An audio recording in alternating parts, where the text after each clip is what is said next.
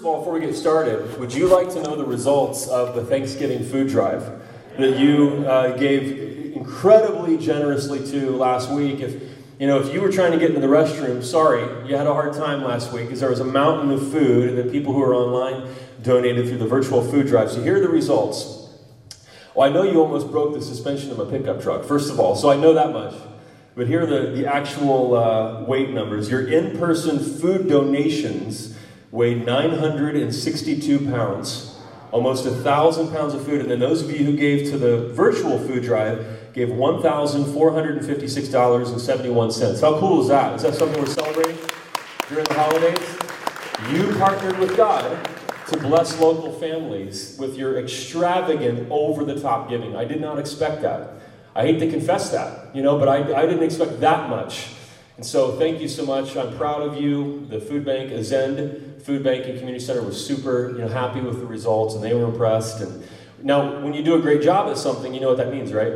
You have to just keep doing it over and over again now, every year. So you just voluntold yourself, to give generously now every year. But so proud of you. Thanks for doing that.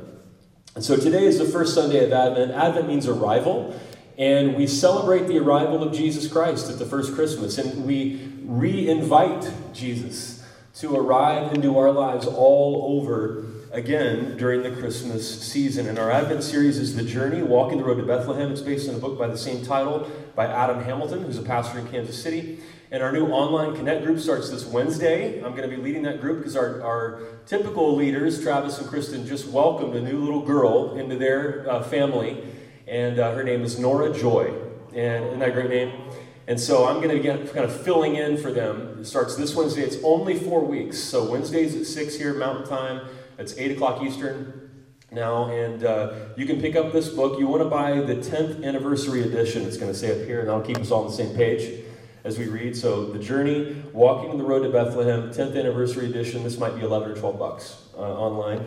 And so the sermon will coincide with the reading. And then you'll read this chapter on Mary of Nazareth. And then this coming Wednesday, we'll discuss that same chapter, Mary of Nazareth. So, and you can get the Zoom link at wellchurch.org, our website, wellchurch.org. So, all right, the Christmas story is one of Western civilization's best known stories. If you don't have a church background, you probably still know some of the characters, the 3 wise men, and there's a manger involved, and there wasn't any room in the inn, and maybe there's a census, and so Mary and Joseph are Jesus' parents, and they have to journey to Bethlehem. And we know some details about the story. Some of us, actually, who were raised in church might think we know some details. We actually don't, because they get conflated together from the Gospels. And so we might actually learn some things that we didn't know just from the story itself. But as is often the case, our familiarity obscures some of the meaning of the story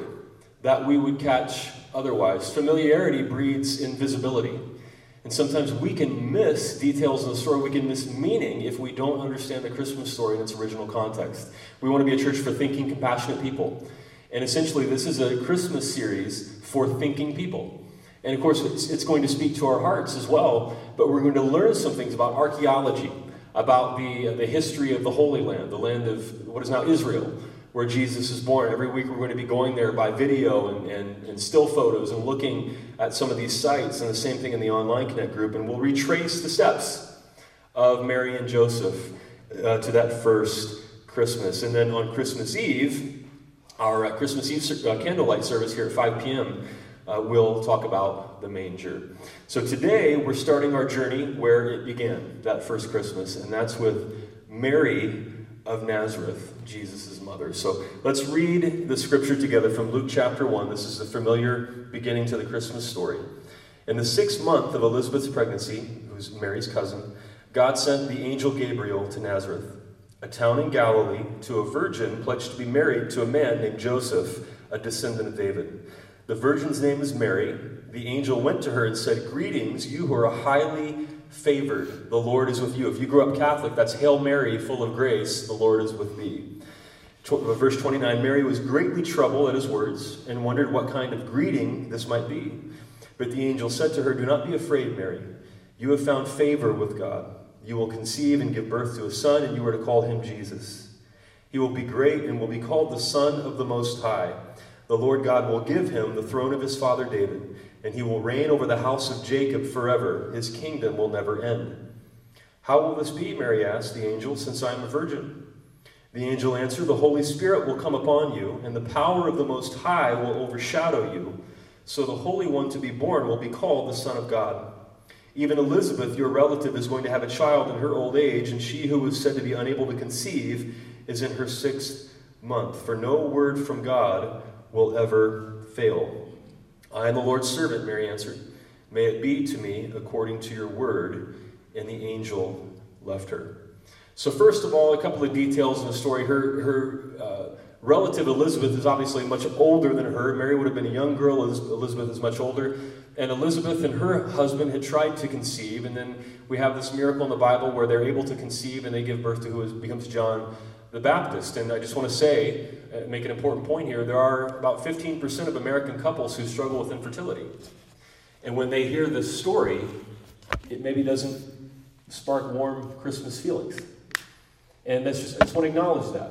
Because when we encounter miracles in the Bible, sometimes we're not sure what to make of them. And we're going to talk about that today, if you're in that circumstance. So I just wanted to acknowledge that here quickly before we move on. And we'll talk about miracles later on in the sermon.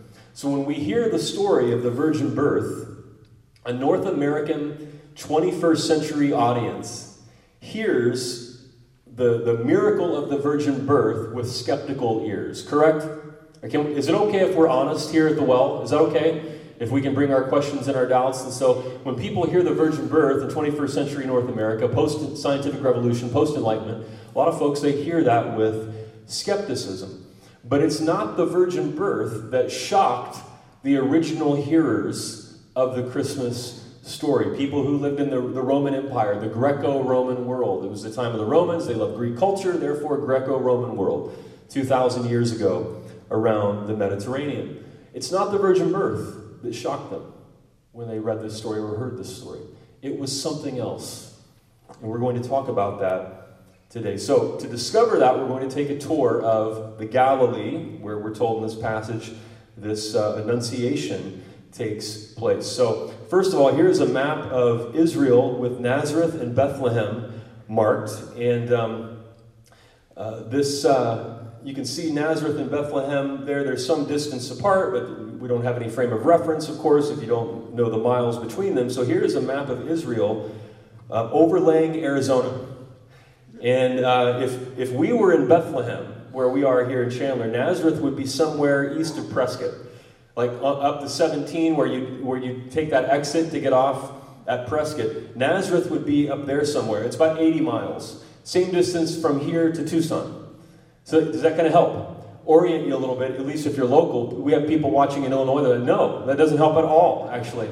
And so 80 to 100 miles between Nazareth and Bethlehem. And then to understand what Nazareth means, where Mary comes from, we have to look at a nearby city called Sepphoris. Sepphoris was less than 4 miles from Nazareth. So that's a very short distance compared to 80 to 100 miles. Here are some of the ruins of Sepphoris. Now, it may not look impressive 2,000 years later, but there is a debate about whether Sepphoris was a major city during the lifetime of Jesus or it became a major city after Jesus' lifetime. If it was a major city during his lifetime, it's very possible that Jesus did business there. As he grew up with his father Joseph, who was a Greek tekton, a carpenter, a woodworker. It's very possible that Jesus actually did business with his dad in Sepphoris because that's where the money was. That's where people had the finances to spend on woodworking. Homes were made of stone. So a carpenter didn't necessarily build a home. A carpenter would build furniture or decorations around the home. And Mark chapter 6 tells us that Jesus was a carpenter along with his dad, and perhaps he traveled back and forth between Nazareth and Sepphoris. Regardless, Sepphoris is a powerful contrast to Nazareth. Sepphoris was a wealthy city. There's still about 40 beautiful, impressive mosaics on the floors of wealthy homes. public buildings, even public streets. There were public streets in Sepphoris that had mosaics. So fine art that people drive a cart over, that horses walk on, that's money. Sepphoris had wealth. I have a picture here of a mosaic that's called the Mona Lisa of the Galilee, just on a wealthy person's floor. That's a sign of great wealth. You don't see that kind of wealth in Nazareth. Sepphoris was a multicultural city and primarily Roman. It had a Roman theater that seated about 3,000 people. We have a photo of that. And so it was a Romanized city, a Hellenized city with Greco-Roman culture. So Sepphoris was a place of wealth and entertainment and art, much unlike Nazareth. Now, in the Gospels, Jesus often teaches not to be like the religious people of his day. He calls out the religious people of his day, and there's a word that Jesus uses in particular to call them out. It starts with an H. Can you think of what that word is? A hypocrite. Hypocrite. Maybe you realize, you probably already know this, the word hypocrite actually comes from the Greek word for actor, a play actor. Hypokrites in Greek. Is it possible that Jesus knew that word from seeing this theater? And he knew that actors changed masks to act in different parts in this theater 4 miles from his home in Nazareth. Is it possible that that word hypokrites took on meaning to Jesus as he saw actors changing their masks, and then he saw religious people?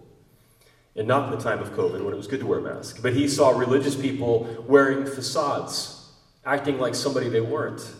Is it possible that Sepphoris was an influence on him? I have a silent video from Nazareth. I had the privilege of going to the Holy Land back in January 2012. This is the shaky video from the bus of the hills here.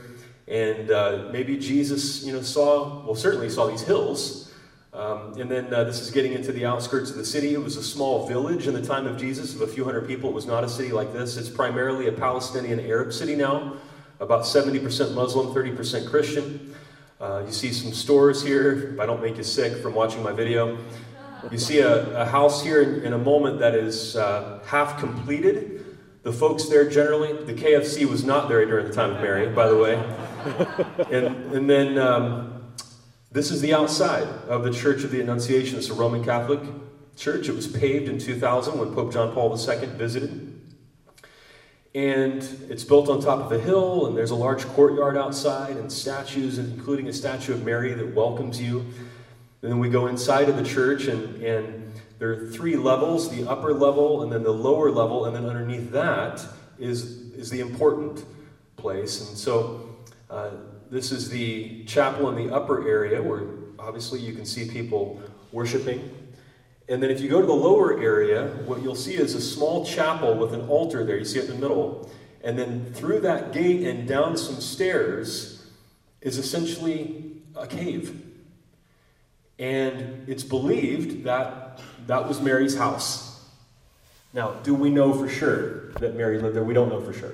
No. But from early centuries, there have been church building on top of church building built on this location. There you see now the underneath, and you see that's a cave. And then the next photo I have, here's another view of that cave. It's a still photo. It was believed by these early Christians in the first few centuries that Mary lived here. And so they started building church buildings on top of this. And there have been a few of those over the centuries. I have another, I believe I have a diagram of the cave. They've diagrammed this cave. The photo that you just saw is the top. And that's where the family would live. They would live in that cave. And then underneath there, those smaller caves would be storage. They would store their food there, other belongings that they needed to put away for the winter or the summer. They would store them in that space. And think of living in a cave versus mosaics on the streets 4 miles away in Sepphoris. And you begin to understand the contrast between Mary's life and a wealthy person's life, just 4 miles away. And so it is not the virgin birth that shocked the first hearers of the Christmas story in the Greco Roman world. When I told somebody about this series a few weeks ago, this person who's honest about their questions and doubts, they said, hey, I'm interested in how you're going to handle the Christmas story. The virgin birth. When you say questions and doubts, welcome. And the Well is a church that welcomes questions and doubts. We believe in intellectual honesty. You don't have to pretend to believe something you don't believe. And at the same time, maybe you have no problem at all with the Christmas story. That's great. We encourage that too. And so we just allow people to be themselves here. And I've talked about the virgin birth here before. Some of you have heard me talk about it before, but some of you went to church then. And so it's something very important for us to touch on. So first of all, let's just make this point firmly. The virgin birth communicates differently to a 21st century North American audience than it did the first century Greco-Romans, the first people who heard it. In the Greco-Roman world of 2,000 years ago, a virgin birth would have not been surprising to them. It functions differently for us than it did for them. Now imagine if let's say a 13 or 14-year-old girl, which is probably the age Mary was. Joseph may have been in his late teens, early 20s. That's about the age spread in this time when betrothal took place, which is more than engagement but less than marriage. And so imagine if a 13 or 14-year-old girl in Chandler became pregnant in 2021. And she told her parents that she was a virgin. And that an angel had visited her and told her that she would become pregnant. What would people think of her? Everyone around her would assume that she was afraid to tell the truth. They would assume that one of two things happened. That first, certainly in the ancient Middle East, it was a scandalous thing. And she would be treated similarly now. They would assume that she had a consensual relationship and had conceived, or tragically, that she had been forced and that she had conceived. Now, if she persisted in her story, and she gave birth to the baby, and doctors tested the baby's DNA, and unbelievably, to everyone around them, the baby had the same DNA as the mother. And she's telling the truth. There is no earthly father. Would it then therefore follow, oh, this must be the promised Messiah, the Son of God? Would that be the meaning that all people in North America would draw from this miraculous birth? It's not. What would happen to this girl and her baby? They would be subjected to scientific tests for the rest of their lives to try to figure out how that happened. The virgin birth just doesn't play the same way in 21st century North America as it did in the ancient world. So when we hear the account of the virgin birth, we hear, or we question, did it really happen? That's not what stuck out to the first hearers of this story. And this takes us back now to the discussion on miracles. Struggles with infertility. Struggles with all the miracles in the Bible. Someone you love is dying, and you're praying for them. And it seems like your prayer is not answered. And Jesus heals people. And what do we do with that? What do we do with miracles? Something that we can take away, especially from the virgin birth, and it helps us understand all miracles in the Bible, that miracles in the Bible are not there as an end to themselves. They're not there for their own good. Whenever you encounter a miracle in the Bible, you want to ask, what does that miracle mean? What is the meaning of that miracle? Miracles are not there to be magic tricks, to make everybody go ooh and ah, and oh, there's a miracle. And then it's an end in and of itself. That's not what a miracle is there for. A miracle is there for its meaning. So if you want to read the Bible, regardless of where you are on questions, maybe you hear the virgin birth again, you're great. I believe in miracles like that. Great. I'm in favor of that. But if you're a skeptic and you want to take the Bible seriously, you ask, what does that miracle mean? People in the ancient world, they were familiar with encounters of virgin births. For example, there's a story in Greek mythology where the Greek god Zeus tricks a mortal queen. She was said to be the most beautiful woman in the world. Her name was Alcmene. He tricks her into having a relationship with her by turning out the lights. And she thinks the god Zeus is her husband. And he fools her and takes advantage of her, and she gives birth to Hercules. And everybody in the ancient world was familiar with that. It's a story of a miraculous birth, a divine origin to a hero. They would have expected that, actually. But the Roman audience who first heard this passage would have thought, wow, God didn't take advantage of Mary. God didn't trick Mary. And this is not a wealthy queen. This isn't a girl who lives in Cyprus. This is a girl who lives in a cave. When they heard the story of the virgin birth in Luke, it would not have been the miracle of the virgin birth that shocked them. It's what this story says about God and the character of God, the kind of person God is, that God did not trick her. God did not turn out the lights. God did not force her. She actually says, "May it be to me as you." Mary's down with the plan. This is so unlike the Greek and Roman gods. That's what would have shocked them. And why would God not go to a girl in Cyprus? A girl who has a bright future. A girl who comes from wealthy stock, and she has the pedigree. She has the status of somebody who's important. She comes from an important family. And if God's going to cause a miracle like this, why wouldn't God go to somebody who has a good resume? No, God goes to a peasant girl who lives in a cave. In contrast to the wealthy city, the Romans would have thought, wow, this God blesses and honors and dignifies people who are invisible in this world, who have no status in this world. Mary was invisible. It's not the typical God in the Greco-Roman world. You don't see that every day. That's what the virgin birth would have meant to them. And so for us, if we want to understand the Christmas story and begin this journey, walking the road to Bethlehem here in the 21st century, we could begin by recognizing some things that this tells us about God. And if we want to follow Jesus Christ, his son, this is where we want to begin. That first of all, God favors the outsider. The Christmas story tells us that God favors the outsider and calls and dignifies a girl who was 13 to 15 years old, living in a nowhere town. She was considered the property of her father until she was transferred to her husband. And they were in process of making that transfer and betrothal. She had no rights, or far fewer rights than the men in her society. She didn't live in the religious center of her country. She lived that was in Jerusalem. She lived far away from that. She was on the margins of society. And here we are in an affluent suburb in the Southeast Valley. And we're people who want to be on God's side. We're also the most powerful country in the world. We want to follow Jesus Christ. We want to be on Team God. And so when we read the Christmas story in its original context, we're confronted by some things. We're challenged by some things. What does it mean that God favors the outsider and I want to follow God? So what does it mean that I favor the outsider?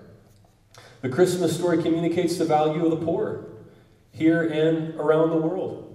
After you gave so much, last week to help bless families here. I officiated a wedding a few years ago at the Royal Palms in Phoenix. Have you ever been there, or you know where it is? It's a ritzy hotel at the base of Camelback Mountain. And I pulled up to the entrance to officiate this wedding in my Chevy Silverado, and a couple of rust spots on it here and there. And I pulled up to the valet, and basically he said to me, "Hey, do you want to self-park or do you want to valet?" And I said, "Well," and I said, "I can self-park." And he said, "Don't worry, we'll valet anything." Great, okay. I feel so welcome, thank you. And so I'm like, I'll go ahead and park it. And so I parked my Chevy Silverado in a row of luxury cars, and I just remember that feeling. I didn't really take it personally, it didn't really matter to me, but I remember that feeling of just, ooh, okay, like one of these vehicles is not like the other kind of feeling. And then COVID now has further widened the already widening wealth gap in this country. There's been a growing gap between the rich and the poor in the United States for the past 30 or 40 years, and COVID's only accelerated that. Now, it's been said by people of faith that God has a preferential option for the poor. Have you ever heard that phrase? God has a preferential option for the poor. Now, I'm a Protestant. I'm not a Catholic. I respect Catholics, and some of you have a Catholic background, but I do appreciate what Pope Francis said about this recently. He wrote in Evangelii Gaudium, which I'm probably butchering there, my apologies, but he wrote, "Without the preferential option for the poor, the proclamation of the gospel risks being misunderstood or submerged." So the Pope is saying, when we talk about Jesus and what God wants to do in the world, the good news, the gospel, and we don't include in that God's preferential option for the poor, the real gospel gets buried. It gets misunderstood, because that's how strongly God feels about the poor and about the outsider, about people on the margins, people who are invisible in this world. The good news of Jesus includes God's value of everyone. No matter, it may not be financial poverty, it may be the way that they're treated by society for some other reason. People who are pushed to the margins. And if we don't include those who are in the margins in our proclamation of the gospel, we're not actually proclaiming the gospel. That's one thing we can take from the Christmas story. And so this is something for any follower of Jesus to wrestle with. And you know, I used to be kind of poor. I'm not so much anymore. I work a day job, and my wife and I were blessed. We do well. And so these are questions that I'm having to ask more and more at this stage in my life. What does that mean for me? I had a conversation with a guy recently who is a financial advisor. And he essentially said to me, you know, my job is I make wealthy people wealthier. And he's a follower of Jesus. And he said, you know, I ask questions about that. He said, I don't believe that there's anything intrinsically wrong with wealth, depending on how you make it and how you use it. But he said, in my job, I'm asking questions. And so what he'll do is he'll nonchalantly, as he's advising people, he'll nonchalantly slide in the value of generosity. He'll be like, you know, when you're doing your taxes, you know, have your accountant, you know, make sure they're counting up all the philanthropic giving you did this year and to nonprofits and that kind of thing. And then he just goes on. And he just makes sure that he's elevating that value of giving and generosity, even if it hurts his bonus. I mean, his goal is to get them to invest as much money as possible, and he gets paid based on that. But he said, you know, as a follower of Jesus, I'm looking for ways to promote this value, that God values the outsider and the poor. That's somebody who's wrestling with his faith. Good. That's somebody who's listening to the Christmas story. There's a person in our church who works for a nonprofit called Live and Learn in Phoenix. And last weekend I attended an event there. It was really cool to hear what they've done and their stories. And their mission is to empower women to break the cycle of generational poverty. And they move women from poverty to employment, education, and upward mobility. And the program's tailored to the woman's individual needs, but it would typically take 12 months or 18 months for a woman to get through the program. And one of the graduates from the program is a woman named Raquel. And she shared that when she entered the program, she had 3 young sons. She couldn't pay her bills. She was trapped in debt after a divorce. And she was struggling with addiction as she was trying to cope with this experience, this financial pressure. And she went to an organization called Changing Lives in Phoenix that helped her break the addiction. And then they referred her to this organization, Live and Learn. And she said she went to this organization, Live and Learn, and she said when she sat down with somebody there, it was the first time I ever sat down with someone who was interested in what I wanted. Someone who wanted to see me grow and succeed.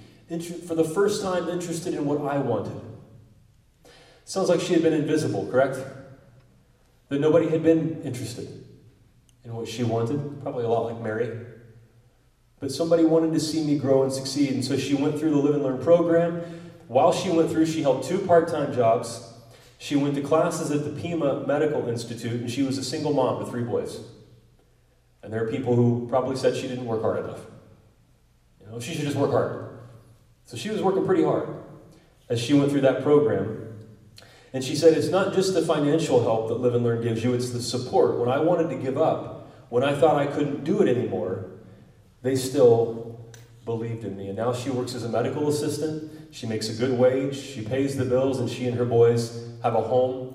in a better future. And I learned that it takes about $1,200 to sponsor a woman through the Live and Learn program for 1 year. And so today, we're proud to announce that the Well is going to donate $1,200 to Live and Learn to sponsor a woman to go through this program for a full year. And we can join with Live and Learn to help other women in Maricopa County who might feel like Mary. Nobody had ever asked me what I wanted. Nobody was interested in me. That's the kind of situation Mary was in. Until God called her and blessed her and gave her a calling and a purpose. And Live and Learn did the same thing. And so it's awesome. It's a privilege to be able to partner with God and join in that kind of work. And then another thing, the Christmas story elevates the value of children. It's something that we miss in the Greco-Roman world. Children were not viewed the same way that they are now. 100 years ago, children were working in factories in the United States because they could get into smaller spaces. Oh, we need some smaller employees. Oh, how about the 12-year-old? And children would have accidents and this kind of thing. And so children's rights have only leapt forward in the past 100 years here. But in the ancient world, this Christmas story elevates the value of children.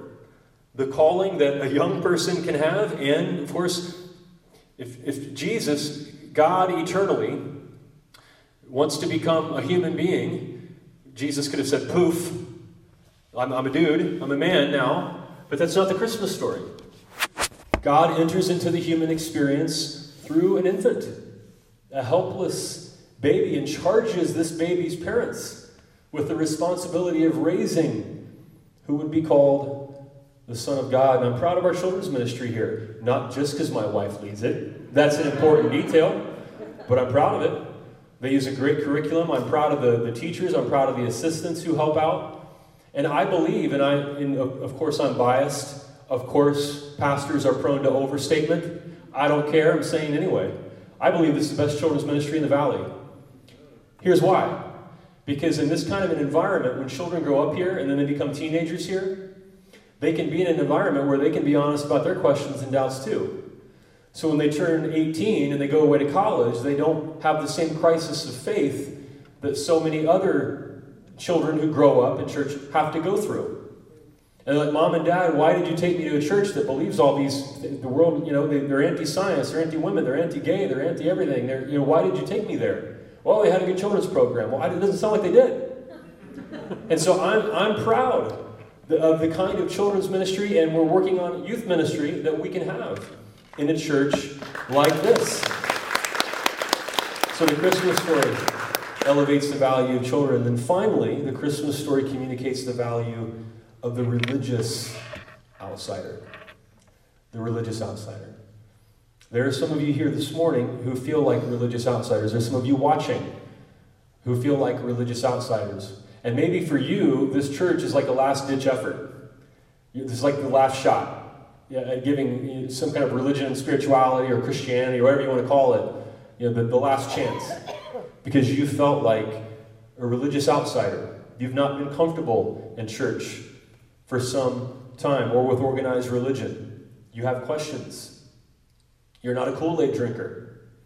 You're somebody who wants to think for yourself and not just believe what some pastor tells you. I think it was last week or the week before I quoted Bono when he said in an interview, religion can be the enemy of God. Religion can be the enemy of God. Irony's not dead. We see it every day in America. And so maybe you feel like that. Well, the well exists for people who live in that tension. That you want to follow Jesus Christ, the real one in the Bible, not the hijacked one for political reasons in the United States, but the real Jesus that we read about in the Gospels. And that's what we mean by our values. You're free to express your questions and your doubts so that you can spiritually grow to become your best self as you follow Jesus. And you can partner with God to make a difference with your life, like so many of you do every week and like you did last week in the food drive. You don't have to drink the Kool-Aid here. So we take away from the Christmas story, God values a religious outsider. Again, Nazareth was not next to the temple in Jerusalem.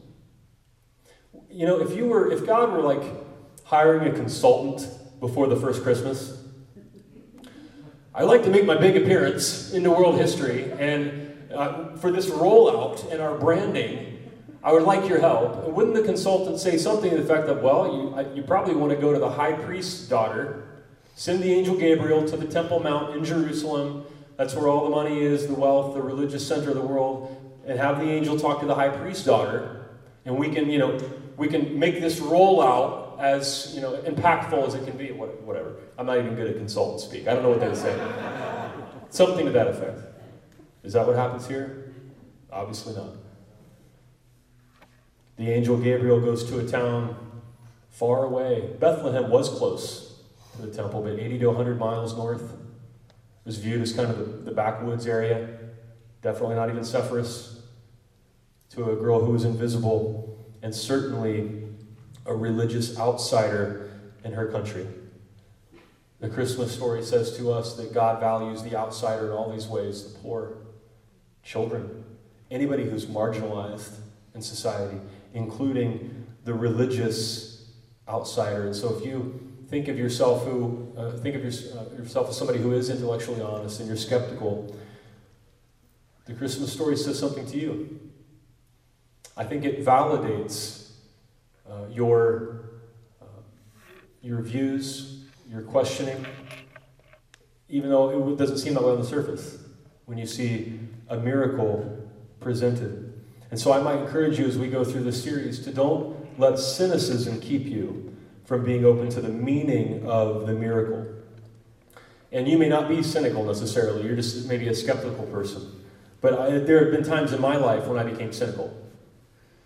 Cynical towards all kinds of things, including the scripture and religion. Cynicism is being more skeptical than necessary. It's a defense mechanism, actually. It's a replacement for being open and thinking. A cynical person might look like a thinking person on the outside, but in reality, cynicism is opposite of being open and being a thinking person and wisdom. The comedian Stephen Colbert said in a commencement address back in 2006, cynicism masquerades as wisdom, but it is the farthest thing from it, because cynics don't learn anything. Because cynicism is a self-imposed blindness or rejection of the world because we are afraid it will hurt us or disappoint us. Cynicism means, I've already learned what I need to know about that. I don't need to hear any more about that. I've already thought about that. And really what it does is it just protects us from being hurt or disappointed. When in reality, being open and thinking and wisdom is looking at the meaning of the miracle. What does this mean for me? There's a guy who shared with me that he'd been a skeptic his whole life, had a pretty terrible church experience in an oppressive fundamentalist environment as a child, and he's still not totally sure what he believes, but he's willing to give church a shot. Doesn't really call himself a Christian, and he's not the kind of person who changes beliefs quickly. He maintains a healthy skepticism. He did tell me, though, that after being a part of the church for a few months, he's met a lot of great people, and listen to what he said. It's not on the screen, but I just want you to listen to what he said. He said, churches and religious people have their different beliefs, but there is a clear difference between churches who practice divisive religion and churches who help people to be more human. How great is that? He said, the proof is in the results. I said, watch how fast you end up in a sermon. That is a great quote. Oh, there's a difference between churches that practice divisive religion and churches that help people to be more human. And that's the value we see in the Christmas story. The value for humans, on humanity, on making humans better, making human life better, the human experience better. God enters into the human experience and dignifies somebody who felt invisible and elevates her and holds up the dignity of all of humanity. And no matter how you feel about miracles, you can be open to the meaning of the miracle. So we're starting this series today. Advent's about the arrival of Jesus Christ, and the first week of Advent is a good time to ask, are you open? Are you cynical or are you open? Are you open to the meaning of the miracle? Are you open to letting the scripture, a familiar story that's treated like a fable by many people, Are you open to letting the Christmas story speak to you in new ways that could be shocking to you? The way that it was shocking to the original hearers. Are you open to asking questions like, how does my life impact this world? Am I on God's side? Am I on the side of valuing the outsider, the poor, children, the marginalized, and the religious outsider? That's what the Christmas story means for us. Let's pray. God, thank you as we begin this series that we're challenged by a scripture that is so familiar, even for many who were not raised in church, and for us, living on this side of the scientific revolution, there are natural questions that so many people ask about the virgin birth, but that's not what was shocking. The first people who heard this story, who expected virgin births, they expected divine origins to heroes. They would have been surprised if there wasn't one. What was shocking to them was what this story says about you and the way that you view people, the way you view us. You didn't trick a beautiful, wealthy queen into marrying Jesus. You dignified a girl who lived in a nowhere town, who was poor, who was invisible in her society. And the way that you introduced yourself as flesh and blood into the human experience lifts the value of all humanity. And that has profound meaning in any age, and especially this one, in a time when so many people are drawing lines between ethnicities, between people groups. We're living in a time of nationalism. And when people who hold prejudices feel emboldened, and people take advantage of the poor, and the greatest inequality since right before the Great Depression. God, the Christmas story confronts our values and paints a more beautiful story, the one we see around us. And we're invited to join with you in that story this Advent as we anticipate the arrival of Jesus into our lives all over again. It can take on completely new meaning this year. We thank you for what you're going to do during this series in our lives, and we thank you that the Christmas story tells us that you value us. No matter how we feel, that we're welcome here. The door is open here. You value Mary and you value us. And we thank you for that. In Jesus' name. And everybody said,